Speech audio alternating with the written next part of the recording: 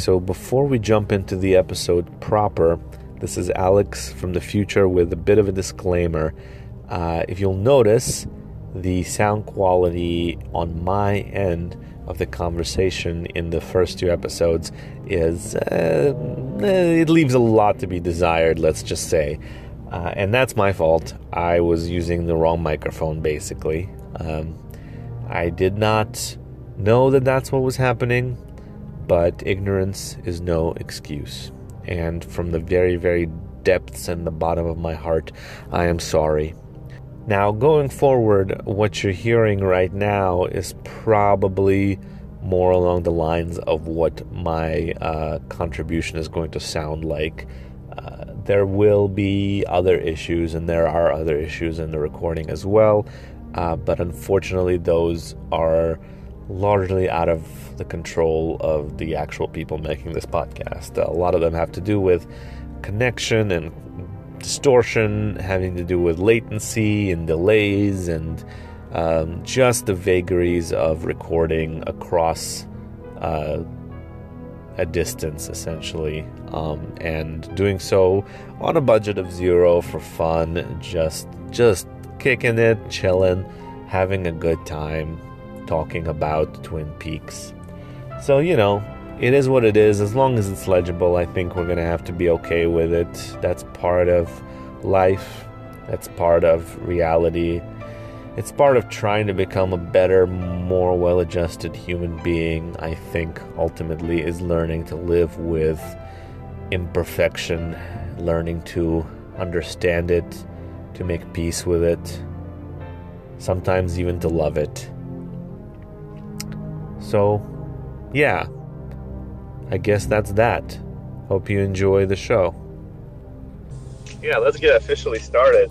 Welcome to Sometimes a Horse, a Twin Peaks podcast. And so this is actually technically our second episode. Me and Dawn we're talking about some more general pilot-related things, but also general David Lynch-related things and thematic elements, and maybe some spoilery stuff. Last week, or whatever it is for the listener, I think we should probably introduce ourselves, though, right? That's a thing? Maybe. I'll start. I'm Alex Samoilov, and who else is with us? Okay, I'm Don Sauce. You can find me at dsauce89 on Twitter. That's DSAAS. And that's Dawn, DAW, and so my pronouns are she, her. And I'm excited to come back and talk about more Twin Peaks. And I am Liam, or Nem. You can find me on Twitter at SandyPugGames. My pronouns are they and them. I am also here to talk about Twin Peaks, and I haven't seen it past the first episode. So that I'm excited. I'm excited to have somebody on the podcast who's not a Twin Peaks obsessive like Alex and I are. The wild thing is that I sort of am like a Twin Peaks fan, but I'm not like all of the stuff that I love is stuff that clearly took a great deal of inspiration and love from Twin Peaks. Like, one of my favorite video games is Deadly Premonition. So like I have experienced a lot of the material of the show, but like in a second and third hand format. It has to be really interesting to come to Twin Peaks the pilot having played Deadly Premonition first, just because there are so many characters in that game who are direct, like, I'm not gonna say direct, but at least fairly specific, like, carbon copies of characters from the show. Yeah, no, for sure. Yeah, like that's kind of like a fun experience watching the pilot. When I very first watched the pilot, it was like a fun experience to be like, oh, now I understand why the coffee thing is such a big deal. Now I understand why everybody sells donuts. Now I understand why that one cop won't stop crying. Right, or why there's that one lady with like in Deadly Premonition she has a pot, right? But it's like clearly the log lady, or like they're taking from that a great deal. And yeah, there's a ton of that. Well, I mean, Liam, so I guess I'm kind of curious. This is something Alex and I talked about last week. Do you have a relationship at all with Lynch's work beyond this like kind of osmotic influence of Twin Peaks on other things you've consumed? I've seen a couple of Lynch's films. Okay. I've seen Blue Velvet and Mulholland Drive, and I am like I say, I'm a big fan of like things inspired by David Lynch, but I often find his actual work a little too. I don't know what the word is particularly for what I don't really like about it. Impenetrable isn't really it, but like. I guess Lynch does this thing where like the structure of his work is often like an important part of the storytelling, and like its lack of traditional structure is important to how he's telling his story. Mm-hmm. And I find it kind of alienating and difficult to like stay engaged with the media that he puts out, because like he's playing so much with how I'm supposed to be kind of experiencing it. And I think that's a really normal reaction to David Lynch's work, too. It's funny because Alex and I both talked about last week how that was one of the things that we really like about Lynch, is that there's something about how he organizes his worlds that speaks to something non... God, what's the word I'm looking for here? Non-linear or non-consecutive in how our brains work. But yeah, I mean, cinema and television, any of our mediums of art, they're highly developed languages that have been developed over, at least for television, decades, cinema, decades. And when filmmakers or, television, TV show runners start to pick apart and everything that you think you're supposed to know about how these kinds of stories work, it's like trying to learn another language, and it can be really confusing and really alienating for sure. Well, and the other side of it too, though, is that like it's hard to avoid how influential Lynch is, both in his film and in TV. Like when Twin Peaks came out, there was really nothing quite like it is. It is still kind of like quite unique, but it's pretty clear that even like more, let's call it mundane or more linear or straightforward media took a look at what Twin Peaks was and said, "Oh, I didn't know that television could be that. That's cool. I'm gonna do that." Yeah, I mean, one of the really kind of key innovations that Twin Peaks did, and I'm not saying that this was the first show to do this, but it was definitely one of the earliest and biggest shows to do it, was to have a very explicitly serialized narrative. Most storytelling before the 1990s, and even like well into the 90s, it wasn't really, I think, until like Buffy the Vampire Slayer and the UPN and WB and all those kind of shows really started to push us onto network dramas even more. But it was, stories of the week, episodic, individual storytelling. There might be some kind of overarching series arc that develops at a glacial pace, but for the most part, the stories were always self-contained, and David Lynch just blew that completely open. Well, I mean, it's also a bit of a soap opera thing too. Absolutely. So obviously, that's not what we think about as sort of these network television. I mean, because they were around, but soap operas had a very specific audience with a very specific kind of purpose, and this is sort of taking that formula and bringing it out into something like the mainstream, at least for the time being. Right. I mean, I think that I really like about David Lynch's aesthetics is, and I think this is something that he shares in common with Thomas Pynchon, who's one of my favorite authors, is that David Lynch is extremely interested in American culture. He doesn't put himself above it, or he doesn't look down on it. He wants to figure out what it is that people are gaining from these kind of pieces of art that defined these mediums. So in Twin Peaks' case, soap operas, cop shows, and twisting and turning all that till he has something to say about the actual nature of life in America. Yeah, I feel like a thing that Lynch, Lynch is often described as kind of like, people use Lynchian as shorthand for weird, right? Like it's odd or like difficult to parse, but like, I was reading today about the original kind of concept behind Twin Peaks, like what the intent of the show was, and the idea that like we will start with this murder mystery, but as we go, we'll just kind of make the viewer forget about that and not really care about it, and it'll be more about the people's lives in this small town, and it'll be like weird, sure, but like at its heart, it's a story about like a small American town in the mountains, and there's millions of those towns, and those stories aren't often told. I think you're right that it stems from like a love's probably the wrong word, an intense interest in like American culture and American society. Yeah. That's part of the reason why I was so surprised that you hadn't seen Twin Peaks until relatively recently, because you made a whole game.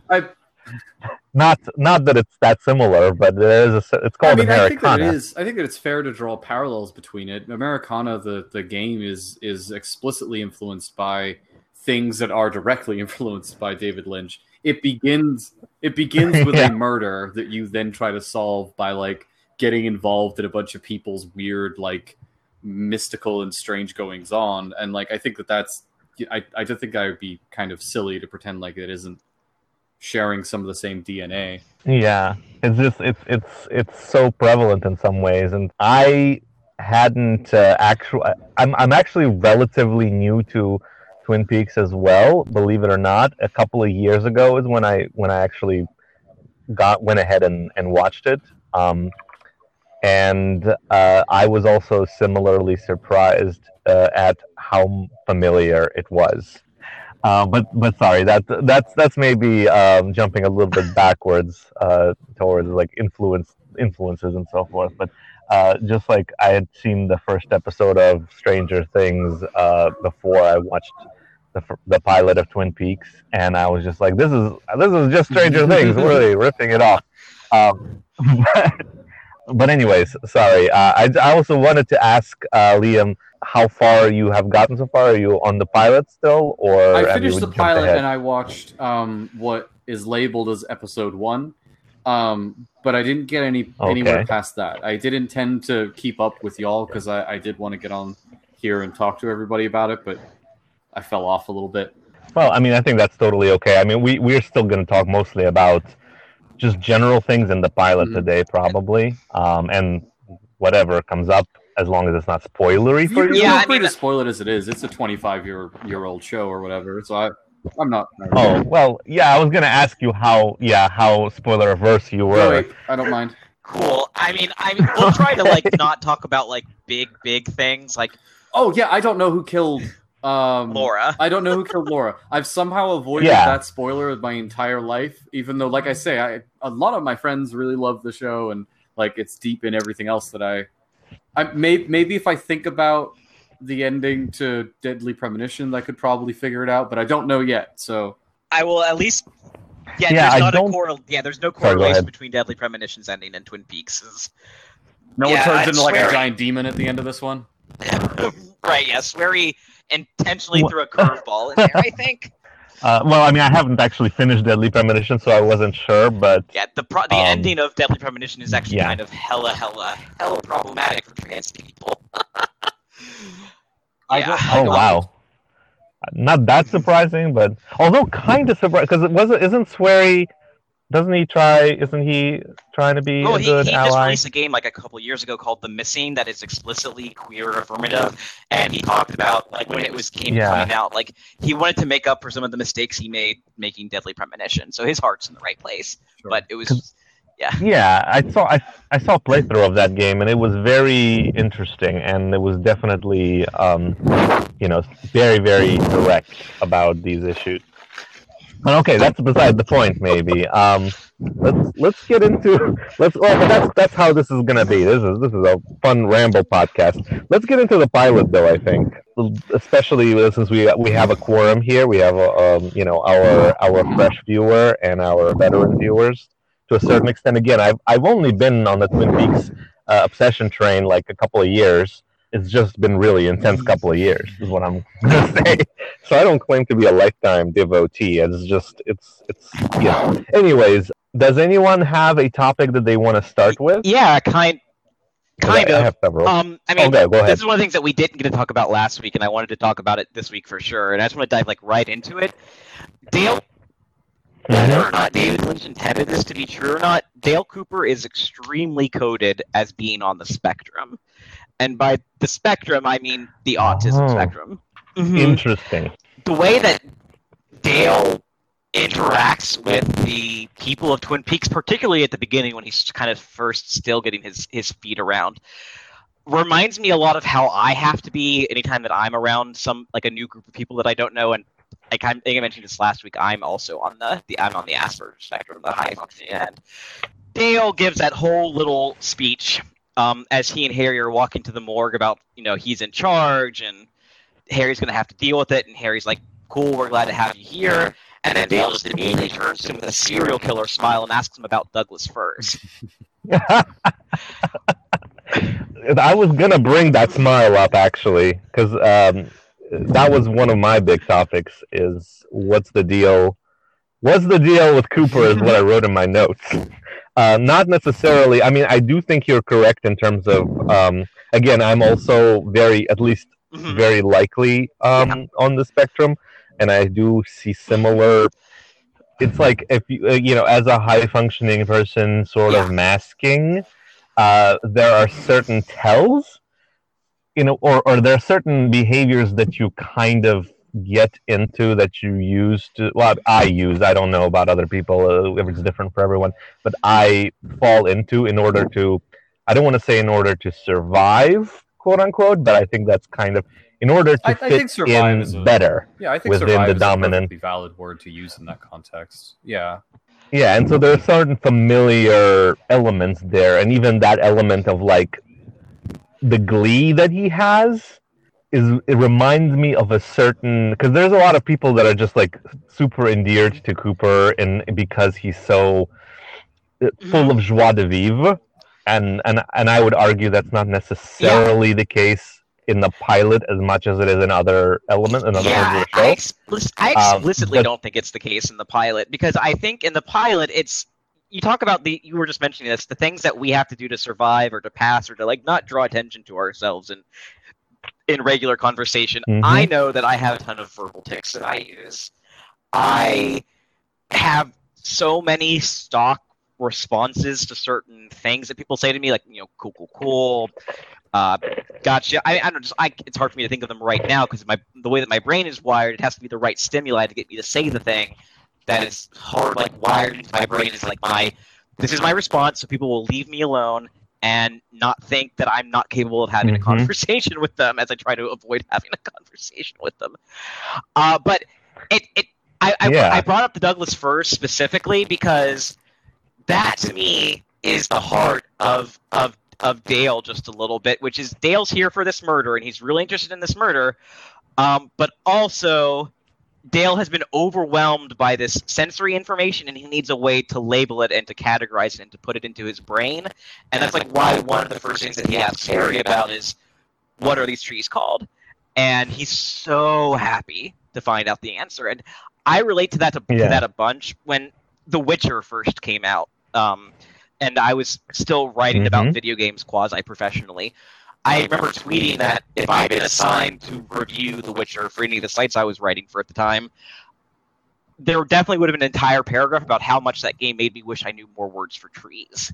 Oh yeah, except great trees in that game. And really good tree game. The inability to make it seem to others that you care more about, or that you can care more about this girl who's been murdered than your sudden passing fascination with these trees.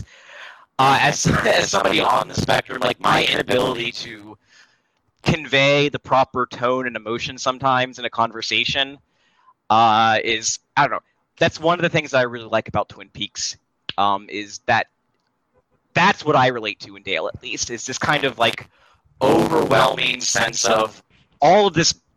God, how do I say this? Sorry, I'm not stoned today. I'm out of weed until tomorrow at the earliest, and so now I feel like I'm less coherent than I usually am. Oh no!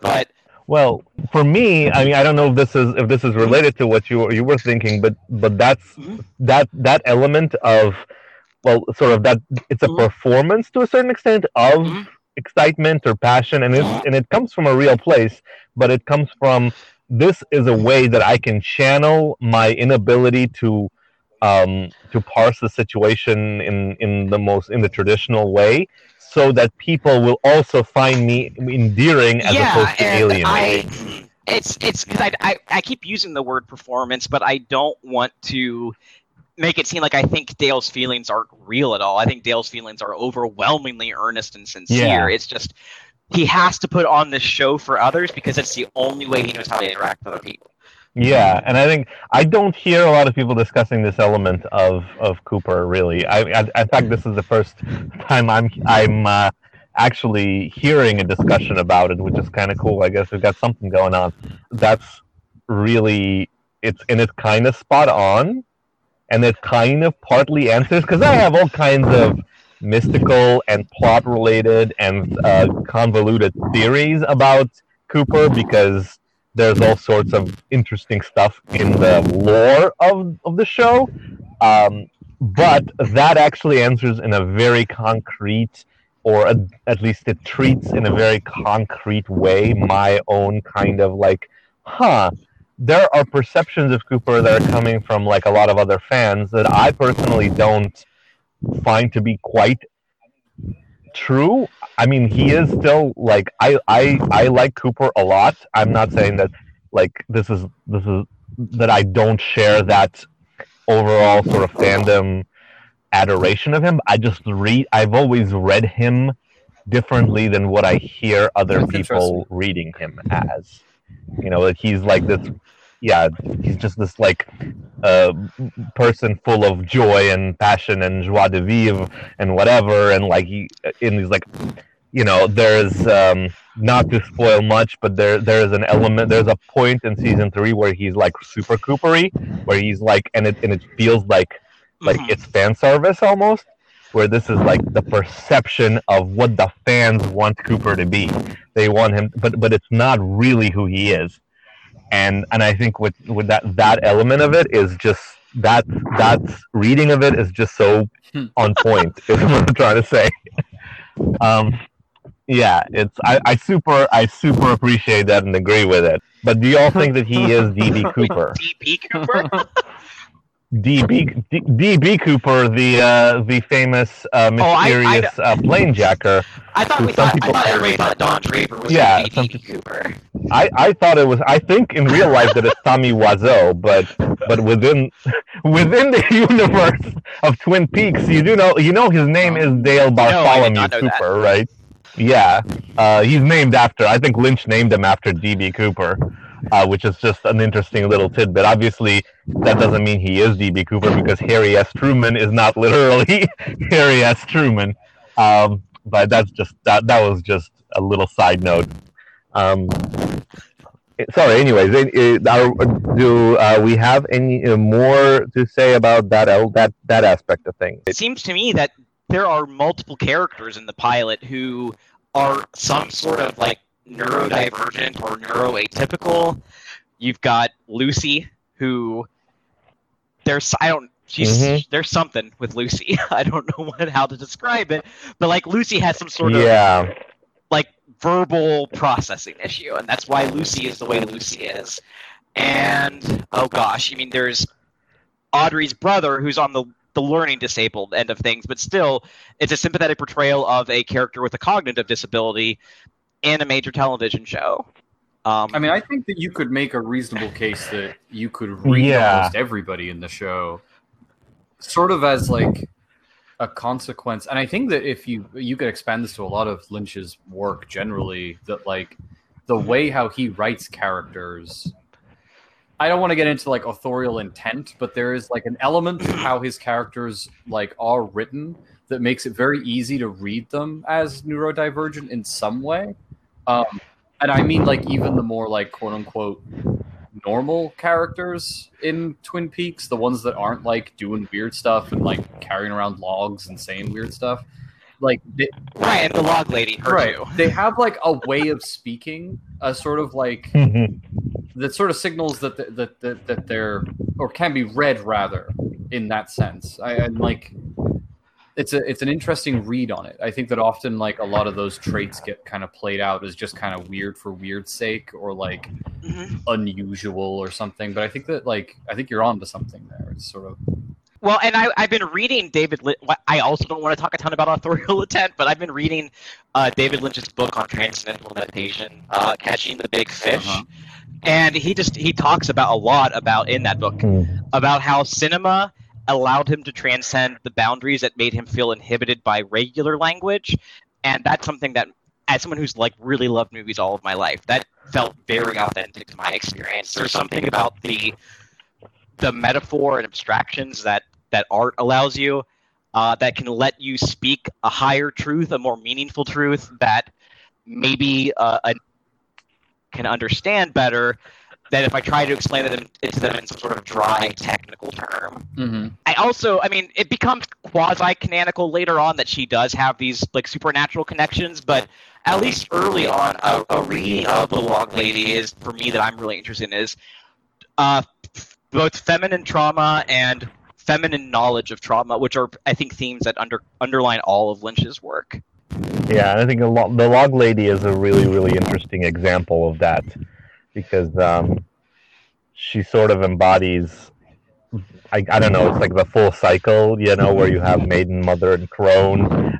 I don't know where I'm going with that. Looking at all of the kind of supernatural elements in at least part as sort of coding for neurodivergence. Yeah, I mean, I think it could apply to a lot of stuff in terms of at least the emotional states of the character. I do think Lynch uses some of the supernatural stuff, particularly in The Return, to start making like these hyper-political points about nuclear weapons, because The Return gets crazy. But the only concept that I've seen from The Return is that one Shia LaBeouf scene. Is it Shia LaBeouf? Michael Cera? LaBeouf. They're the same guy. Yeah, no. Michael Cera. Oh, right. You know, I did think Shia LaBeouf was in The Return, because there's a bass player in one of the musical performances that looked a bit like Shia LaBeouf, but I think that was David Lynch's son. There's that scene where he's there with like the leather. But anyways, yeah, like, Michael Cera. And he's like, he just delivers this absolutely buck wild like soliloquy to like 3 or 4 people who are standing there going like, that's it. That's all I've seen. The entirety of my such a theme. We've now, I think, covered literally everything that I've seen out of Twin Peaks. Is the first episode, the other first episode, and then that one scene. Yeah, Wally Brando. Because he's supposed to look like Brando in the Wild Ones. He's literally wearing the exact same outfit. Yeah. I love it. Yeah, but he's talking like Brando from The Godfather, apparently. Sort of.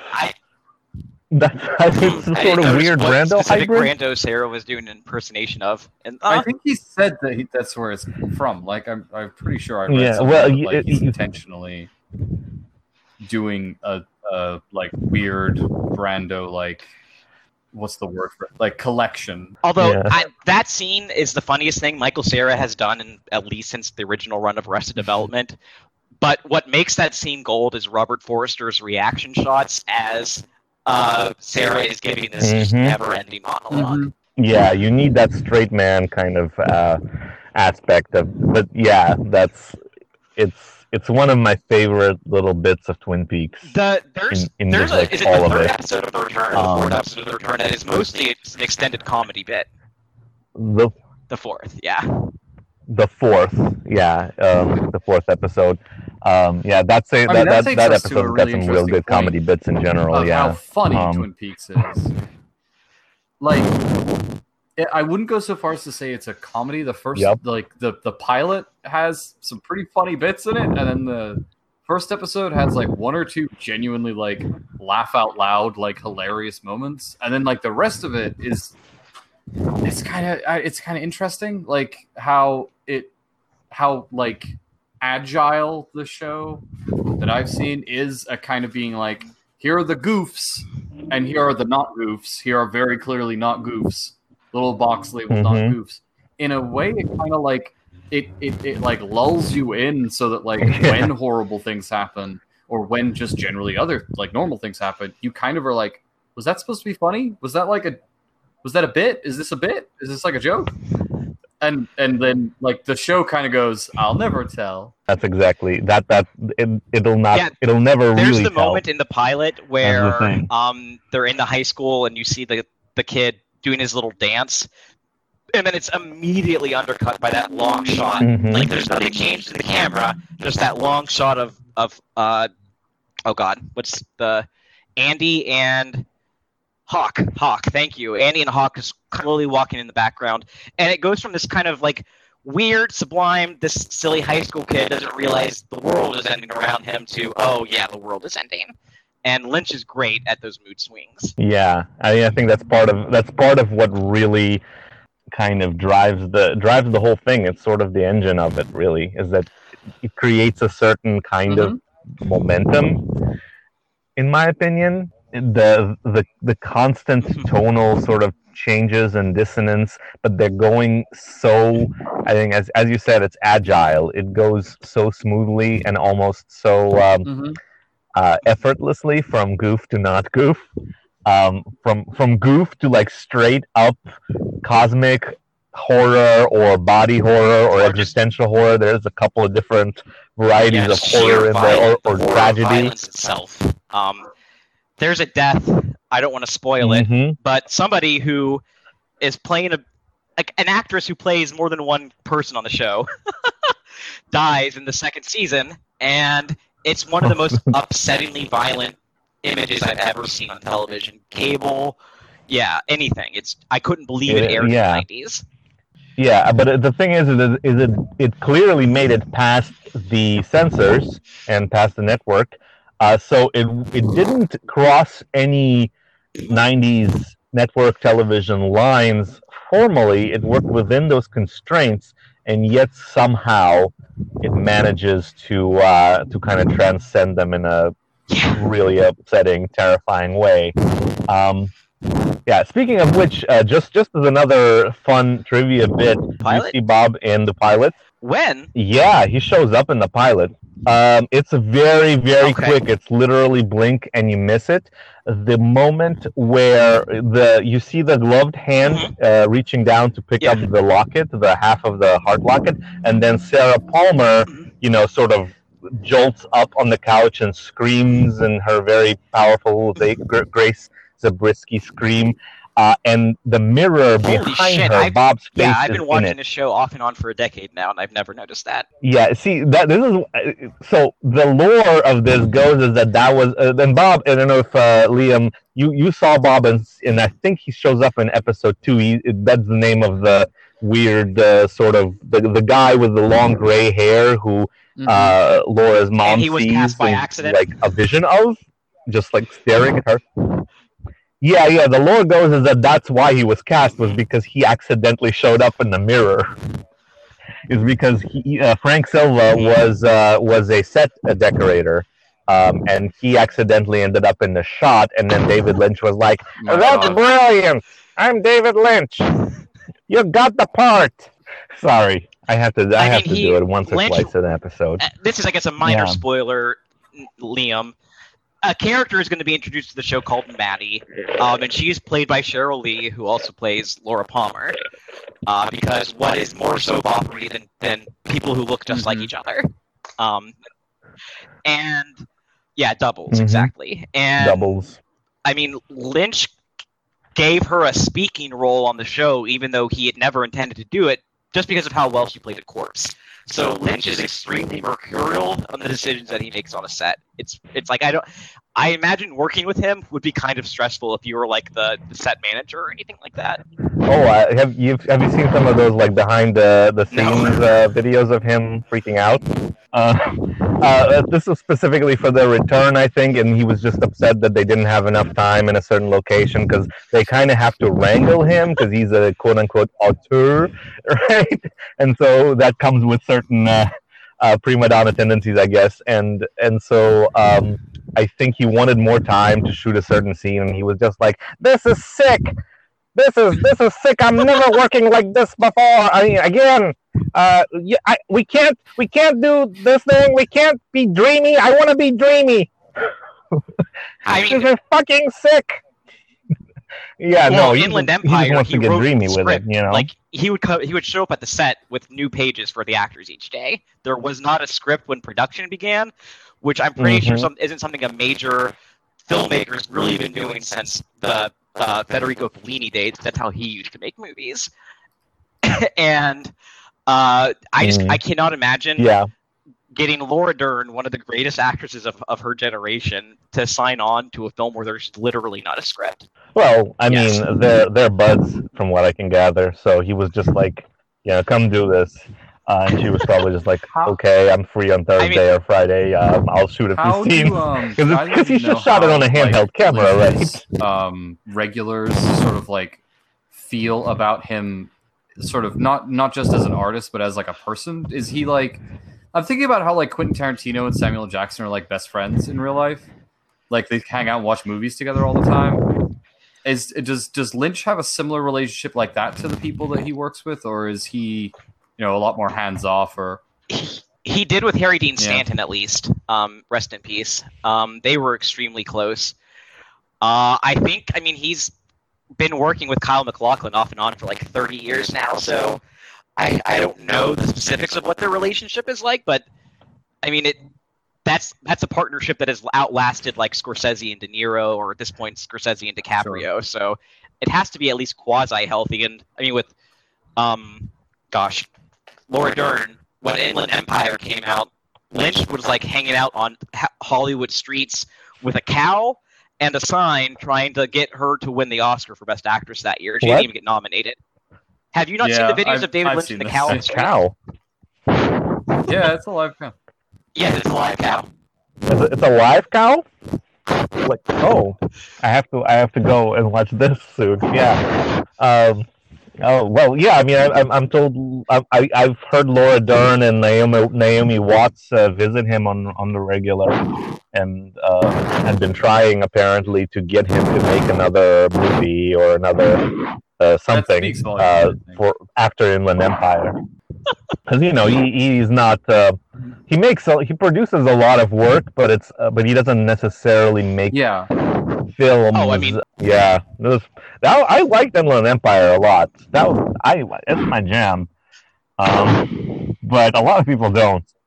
Yeah, I would never recommend Inland Empire. Your case excluded here, since it was the first Lynch you saw. But I would never otherwise recommend that to be somebody's first Lynch movie. Yeah, I mean, I was already a weird creature at the time, and I was just like, this feels like what I imagined taking drugs must feel like. I was a very clean cut child, and still kind of pretty clean cut. So I'm like, well, this is probably what that might feel like, but I have no idea. I've never done any drugs that made me feel like Inland Empire. Maybe ketamine, in terms of the awfulness of it.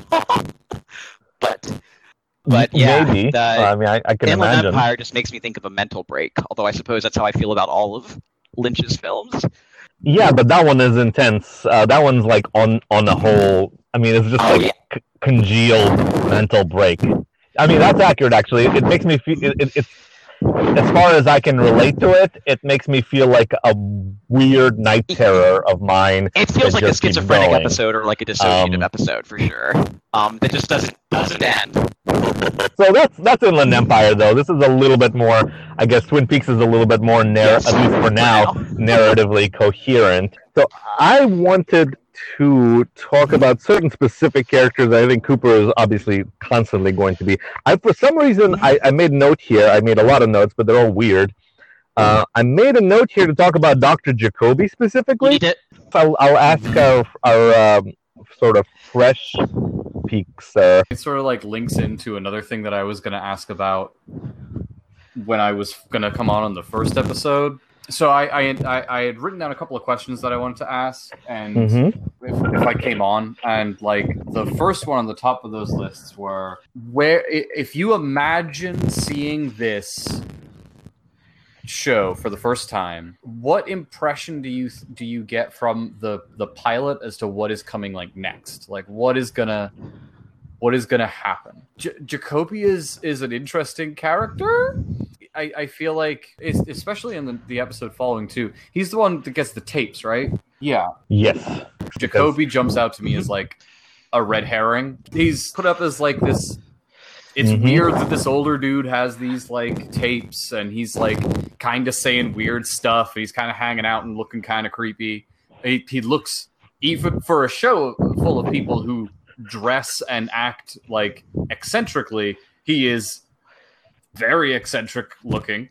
And like, he's the first person that they put in front as like, this dude probably Yep. did it.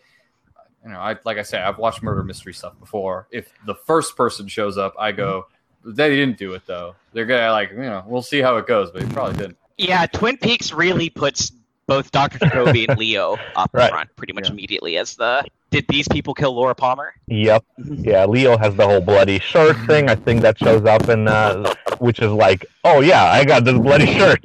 I'm just gonna give it to my wife, who I abuse horribly for safekeeping and to do laundry. You know, like, yeah, he's a good criminal. Yeah, I would probably follow that. I say that logic is sound in any kind of murder mystery. The first person or people you think did it probably didn't do it, but he's clearly. Oh, I think I remember now why I wrote down Dr. Jacoby in my notes, and I think it had to do with his weird dedication to his Hawaii fetish. He's got because he it's takes sort it of to an funny how, extreme. like, I feel like every character in Twin Peaks kind of has like a gimmick that they're all really dedicated to.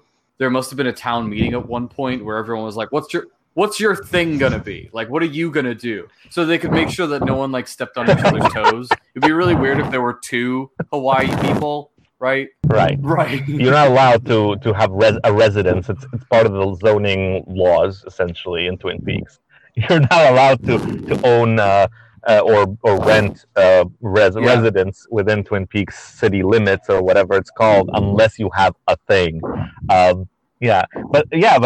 for me, that, like, this is this time watching the pilot, and this is just a thought that I had about Jacoby, and not just the pilot and the first the second episode, is that it's really kind of like sad because he clearly doesn't want to be where he is, and I don't know. That's just a thought that I had that came to me, and I can never really follow up most of my thoughts with a deep, in-depth discussion. No, but go ahead.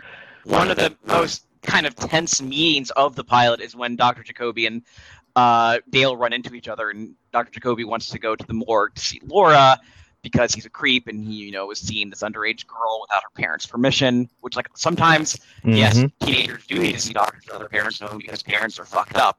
Twin Peaks is absolutely no exception to that, but obviously Dr. Jacoby is like kind of lusting after Laura to a certain extent. Yeah, and that's kind of a major theme of the show is all of these older men secretly kind of using the women in the town for whatever, gain they get from it, whatever benefit they get from it. And the tension between Dale and Dr. Jacoby is funny to me because, there's the saying that sociopaths can always tell each other from a mile away. And if Dale's not on the spectrum, then Dale's a sociopath. Uh-huh. And Dr. Jacoby definitely is. I mean, for me, I worry all the time that I might be both. But how do I say this? Dale is weirdly, because he's kind of always the audience surrogate for a lot of the show because he's the out-of-towner. Dr. Jacoby becomes the red herring that he is, not just because of that scene where he's picking up the locket out of the dirt, but just because of how much Dale just instinctually dislikes him. Or distrusts him for sure. But I don't think he thinks that he did it. No, I don't think he thinks that he did it. Mm-hmm. But that's the sort of weird dissonance between the sort of as the audience surrogate. Cooper works in a weird way because there is a vibration there. There's a dissonance. Exactly. Because he knows more than the audience does much of the time, and also we never really know exactly what he's thinking, except for maybe when he's talking to Diane. But how much can we trust that that's really it's funny his, that you brought that up too, because I was going to ask if anybody knew if that was standard operating procedure for FBI agents at any point in the FBI's history. Were they just leaving these in like ridiculously long monologues to their stenographers to transpose for them, or is that something that I highly doubt it? Yeah, I highly doubt it too. Obviously, this nice little narrative conceit so that Dale can provide exposition to the audience. But I also just think it tells you something fundamental about how Dale has to organize his mind and how he thinks about the world around him, or at least how he feels he has to portray how he thinks about the world around him. Yeah, agreed. To me, it sort of reminds there was this big to do on the internets before the apocalypse happened about how some people think verbally and some people think non-verbally or whatever. I don't know. I feel like it's all a very strange oversimplification and has some weird ableism at the center of it. But then I realized that I do not think verbally unless I imagine that I am speaking See, and to I'm the someone opposite in way. particular. I'm one of those people who has serious trouble with at least internal visual conceptualizations. Like, I have to be able to see something to see it. All of my inner monologue is verbal. It freaked me out a little bit because I do have a verbal inner monologue, but it always has an audience, an implied audience. Like, I have to imagine that I'm talking to, which makes the political element of it real upsetting because I'm always constantly talking to like crappy Nazis in my head, trying to debate them, and it's like, what? I can't get away from this. Just punch even them. in Just anyway. block them. Just move on. Don't You're debate not gonna- Nazis. Just punch them. Yeah. In your head or in real life or on Twitter or whatever, don't engage with the Nazis. But anyways, to me, Diane sometimes feels like it's a sort of he needs that, yeah, like you said, to organize his sort of cognition in a particular way. But that, I mean, there's a lot more to Diane, obviously, but like for now, within the scope of sort of the text that we're seeing, yeah, I highly doubt that standard operating procedure. Yeah, Right, also, you don't Albert see any of the other FBI characters doing it, so yeah. I mean, Albert has two goons, or two dudes that like just sort of show up with him, but I think they're just supposed to be his assistants, and they don't even talk. Because I don't think they wanted to pay them as much for talking roles. I mean, sorry, Albert comes up in the next episode, so Liam, you'll see what we're talking about in a bit. Yeah, and Cole doesn't. Yeah, you don't. Yeah, I doubt. Yeah. To answer that question, no. I mean, and there's a lot of discussion about how the hell he's getting those tapes to her in 1990s in a timely fashion, such that she's able to occasionally, within the diegesis of the show, respond to, but like he asks, like, order me. I think there's the point where he says, like, I would like some earplugs, and then the next episode he has earplugs. Like, what kind of bizarre mail system do they have over there in the FBI or what? Like, is he like overnighting everything? Our taxes. How much are money paying is he costing for the Bureau? exorbitant That's what I mailing want to fees. know. Yeah, our taxpayer dollars are going to that. What's the world coming to? I mean, Diane is a very interesting conceit. Without spoilers, is Diane like ever concretely kind of explained in any kind of sense, or does she remain? Oh, she's Laura Dern. Okay, cool. She shows up on screen, yeah. Cool. She shows up in The Return. Yeah, in season 3. Although I would say yes, but also. But I really like that kind of like disembodied voice that they talk to, and that like the way how it enables the show to have like conversations that you kind of can't have. Really, the alternative would be that like you get like a voice. Like he would have to be like. Yeah, he would have to be like, and then I went to this place for these reasons. You have your character kind of like talking over and like giving a narration for themselves. That changes what the feel of the show is. And I don't know if you would have the same relationship with the main character if they were like we were talking before about how a lot of the community for this show views Dale as like friendly and like positive and happy and like a sort of wholesome character. I don't think if that would feel the same way if he was delivering a lot of that stuff as a sort of shadowy voice. I think that like that would be very different, less humanizing for sure, and like it humanizes him a great deal because he's just he's having like a casual fun chat with someone, and it's neat. And it also works to like make sure that you know at least whatever the show wants you to know. Like at least, we're saying that it's pretty obvious that he knows a lot more than he lets on, but it provides this like vehicle for delivery. Yeah, and it lets us know that one of my favorite sort of early uses of the Diane sort of conceit is in the very beginning of episode 2, which is episode 1. After the pilot, this is something that concerns me deeply as an agent of the bureau, as a human being, and whatever, right? As a citizen of the United States and as a human being, what really happened between Marilyn Monroe and the Kennedys, and who really pulled the trigger on JFK? So that's like very good characterization for who he is, and I think that one little bit, plus that bit just a few scenes later or a scene later where he goes, "Damn good coffee," that does so much work in just those first 2 episodes to create that perception of who Cooper is for the audience, and a lot of the fandom kind of runs with it, although I think he's a much more complicated character than sometimes people give him credit for. You said I forget which character you're talking about. I think it was the Doctor. But you said Jacoby. Yeah, I think that you said like Jacoby doesn't seem like he wants to be there. Yep. Jacoby. I was gonna ask if either of you who wants to be in Twin Peaks? Who wants to live there? Who's happy in Twin Peaks? Yeah, I mean, I think that's a great question. I think it's kind of one of the fundamental, really implied questions of the series, which is we have these, how do I say this? We have these deified, rarefied, idealistic versions of the towns that we live in, and none of that remotely matches up to the realities of jobs leaving and men abusing their wives and bosses cheating on their taxes and stealing the land from everyone. But I think if you were to talk to someone like Norma or Harry or Ed, Big Ed, thank you, I was trying to remember his name. I don't think they're going to have a whole lot of complaints about Twin Peaks itself, because it just wouldn't occur to them, because they don't have the frame of how actually fucked it all is. Yeah, because to them, that's like a fish in water, right? Norma and Big Ed specifically, they exist in a kind of different plane than a lot of other a lot of other characters with their own plots, because they are, to them, the concept of Twin Peaks doesn't matter so much. That same drama would happen wherever they are. But for someone like Cooper, though, I think Twin Peaks becomes a very important symbolic sort of construct in itself. And I think to answer your question, the only one I can think of right now that's 100% just wants to be in Twin Peaks is Cooper.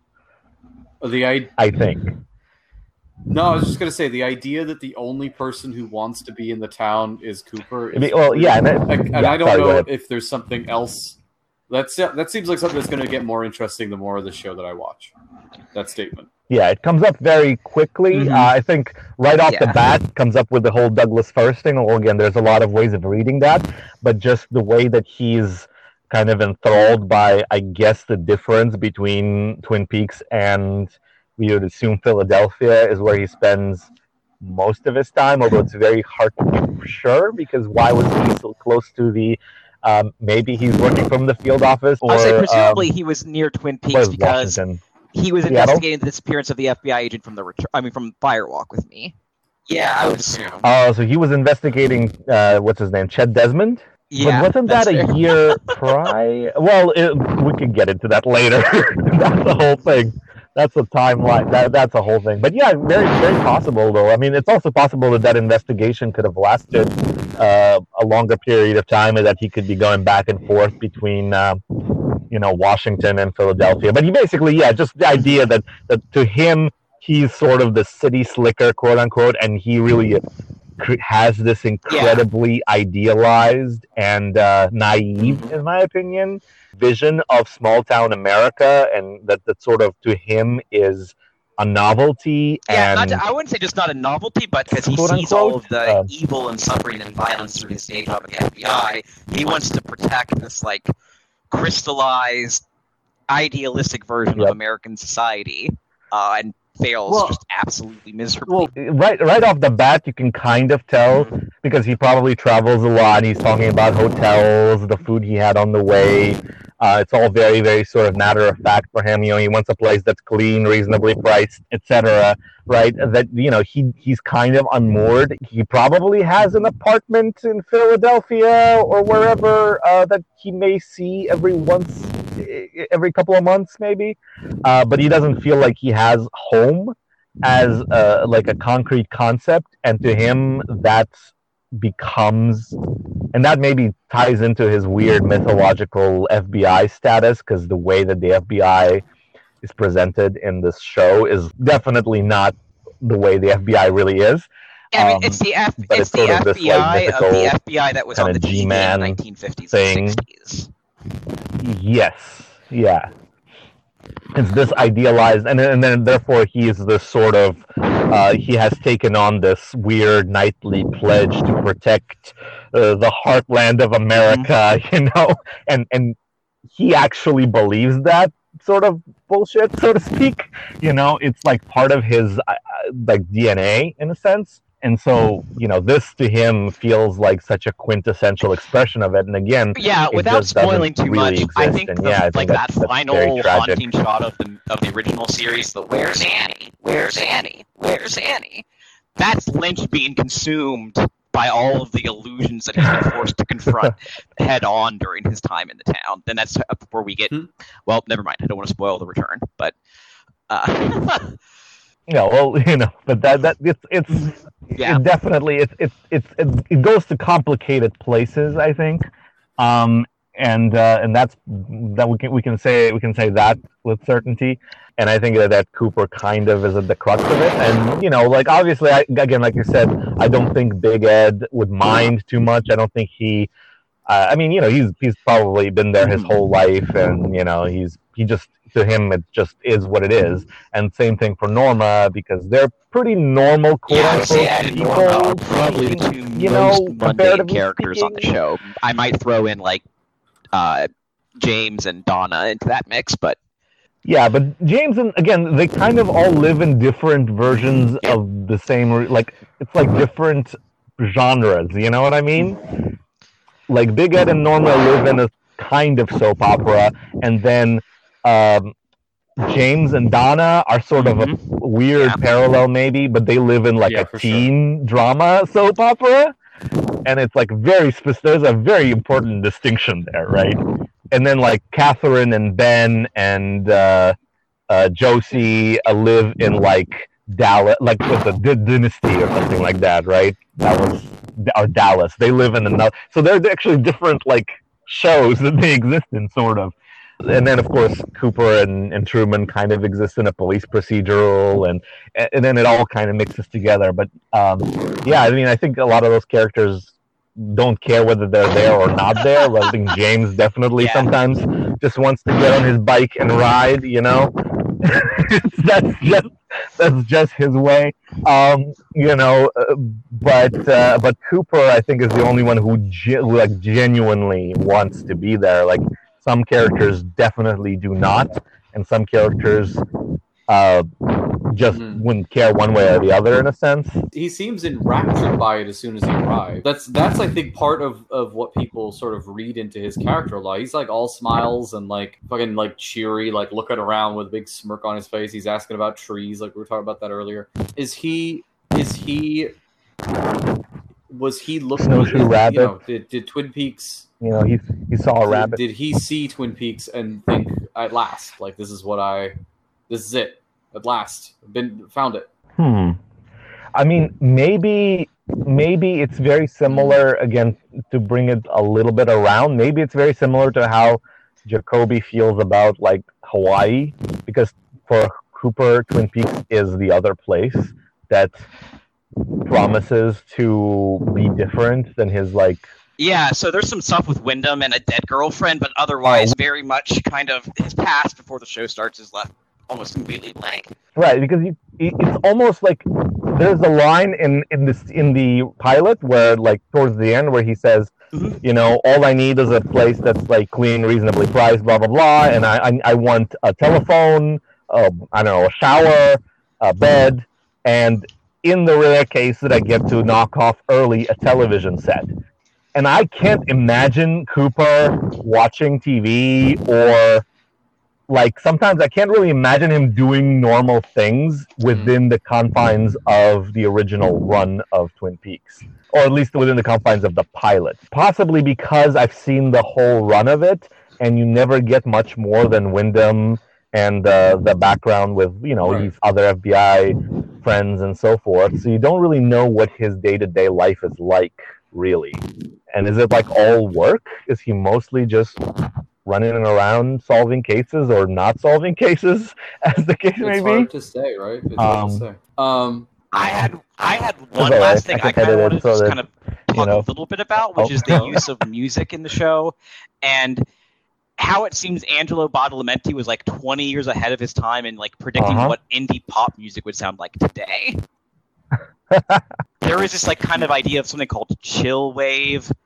I used to write about music professionally, and I hate all of the genre terms that have been invented in the last 20 years. But the dreamy strings and synth and just overwhelming melancholy, lots of not even just Angelo Badalamenti's music. The song the Julie Cruz song that's used in the pilot, "Falling," that kind of soft, breathy, feminine vocals, and it's such a strange counterpoint to the horror at the core of the show, or a lot of the horror that's at the core of the show. And I think this circles back a little bit to what Ian was talking about, which is just the agility of the tone of the series. If something like a Law and Order or a CSI, if they try to use Laura's theme, something that even sounded remotely like Laura's theme in their show, it would feel horribly inappropriate. And now I can't hear like the main Twin Peaks theme or Laura's theme or really any of the music from the show without getting just these really deep emotional callbacks. And there's this vulnerability and grief to the way that the show uses music that I think really invested me, at least initially, in the aesthetics of the show, because I'm definitely not the target audience for a cop show. I'm a communist. Yeah, exactly. So, David Lynch seems to throw all of these really seemingly incompatible genres and sounds and looks into something. Yeah, for sure. Yeah, I mean, the music is a huge component, in my opinion, of the show from start to end, and the show and the film, and all 3 seasons. I think we, probably will have the opportunity to talk about that a lot, because, this is sort of our first big example of when Julie Cruz is singing in the bar. And it kind of lingers on that a bit. I'm glad that Lynch went the way that he did with the Roadhouse, and that he gets so many great blacks there. Yeah, the Roadhouse is a super progressive chill space as far as the music they play. It's like they have. I just remembered the thing that I was. Do y'all not think it's kind of weird even that the show got quite as much content as it did, considering it's relatively tepid. And it got canceled. 3 seasons in a movie is a lot. They most shows don't get that. Most shows with a lot more following even than. I would say when Twin Peaks first aired, the initial season is only 8 episodes long. It's really short, and then the second season is not Is it a regular? It's been a hot minute since I've watched the second season, because when I rewatch Twin Peaks now, I skip everything after Laura's murder is solved up to the finale. Josie getting sucked. It's not so bad. It has its moments. One of the worst moments in the history. But yeah, I know what you mean. The way it's implemented, for sure. I'm okay with someone being trapped in a drawer pull for some reason. But I mean, and apparently that was actually Lynch's direction. He called them up and was like, "I need Josie to be in a drawer pull. I just had a dream." Or something, but I don't know if that was handled, because he wasn't directing at that point. So I'm sure it would have been different. Of the ratings, up until they solved Laura's murder, at which point everybody stopped watching immediately, as David Lynch knew would happen. He told the network, if we solve Laura's murder, it's going to suck all the air out of the show.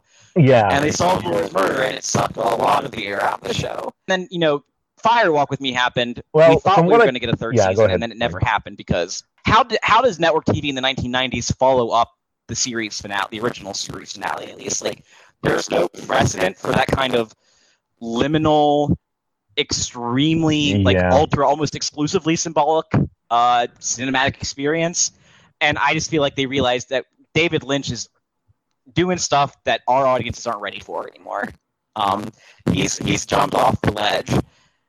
And so, I mean, what I would argue is the legacy of Twin Peaks was people finding all the things that were influenced by it, like people who got into the Velvet Underground after getting into bands that were influenced by the Velvet Underground.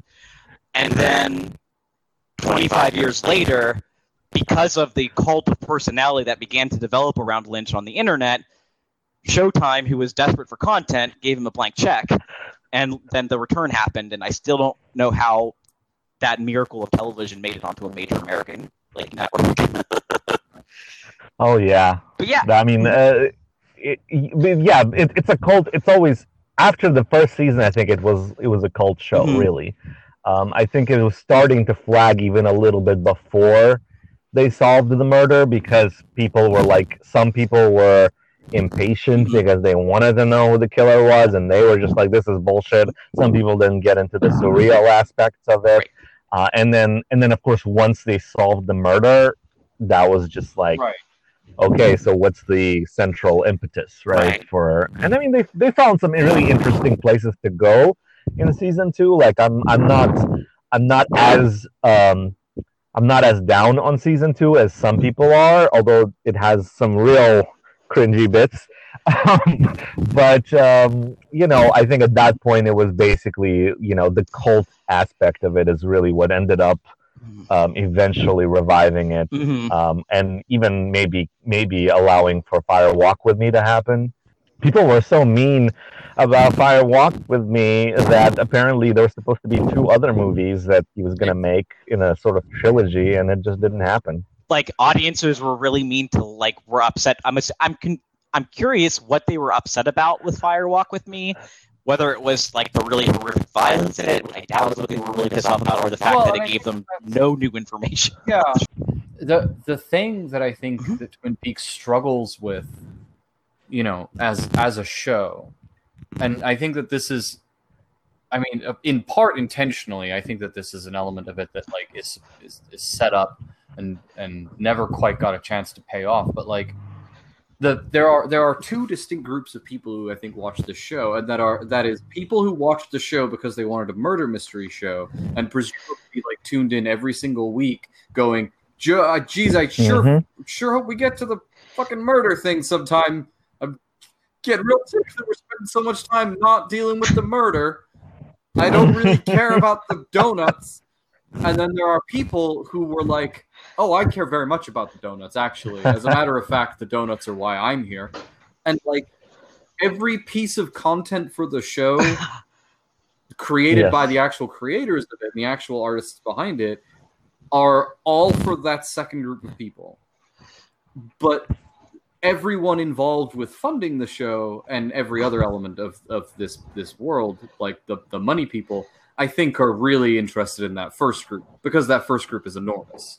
The people who want a murder mystery show are it's one of the most popular genres on television. Right. And it was going up against Cheers, I believe, for a large portion of its run. And how do you normal show up against something that is Cheers? Brutal. Never mind this weird avant-garde, fucking strange, dude walks around a town and asks people about their days, show, right? It's some of that is that, yeah. There's a bit of that. It really is a point for sure. Where, I think the show often struggle trying to walk that line, and I think I read this earlier when I was looking up some stuff to talk about on this podcast, but the reality is that Lynch wanted to kind of or the intended kind of line for the show was to kind of be a murder. Oh, right. Now that you're here, the murder is not going to be important to you soon. You will not care about it.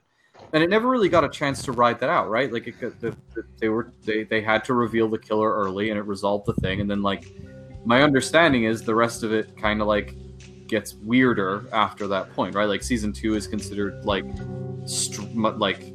there's there's people stuck in doorknobs or some shit. As I understand. Well, I mean, it gets much weirder than that, much Yeah. earlier than that. That's just a particular choice that was made that was especially. Yeah, bad. Does Coop have his dream in the Inexplicable. 3rd episode? Yeah. Yes, the dream is in the next episode, so you're in The for real Twin Peaks for starts the here. real Yeah. the real Yeah, experience the real Twin very Peaks begins soon. here. Yeah. Yes, exactly, exactly. That's actually kind of like apropos because that's always what's kind of said in the, I guess, in the queer community is if you want to get someone into Twin Peaks or see if they like Twin Peaks, get them I guess up if- to episode 3. If they're still on board, they're on board. I should If they're not, that's when they'll fall off. I wonder if Miyazaki's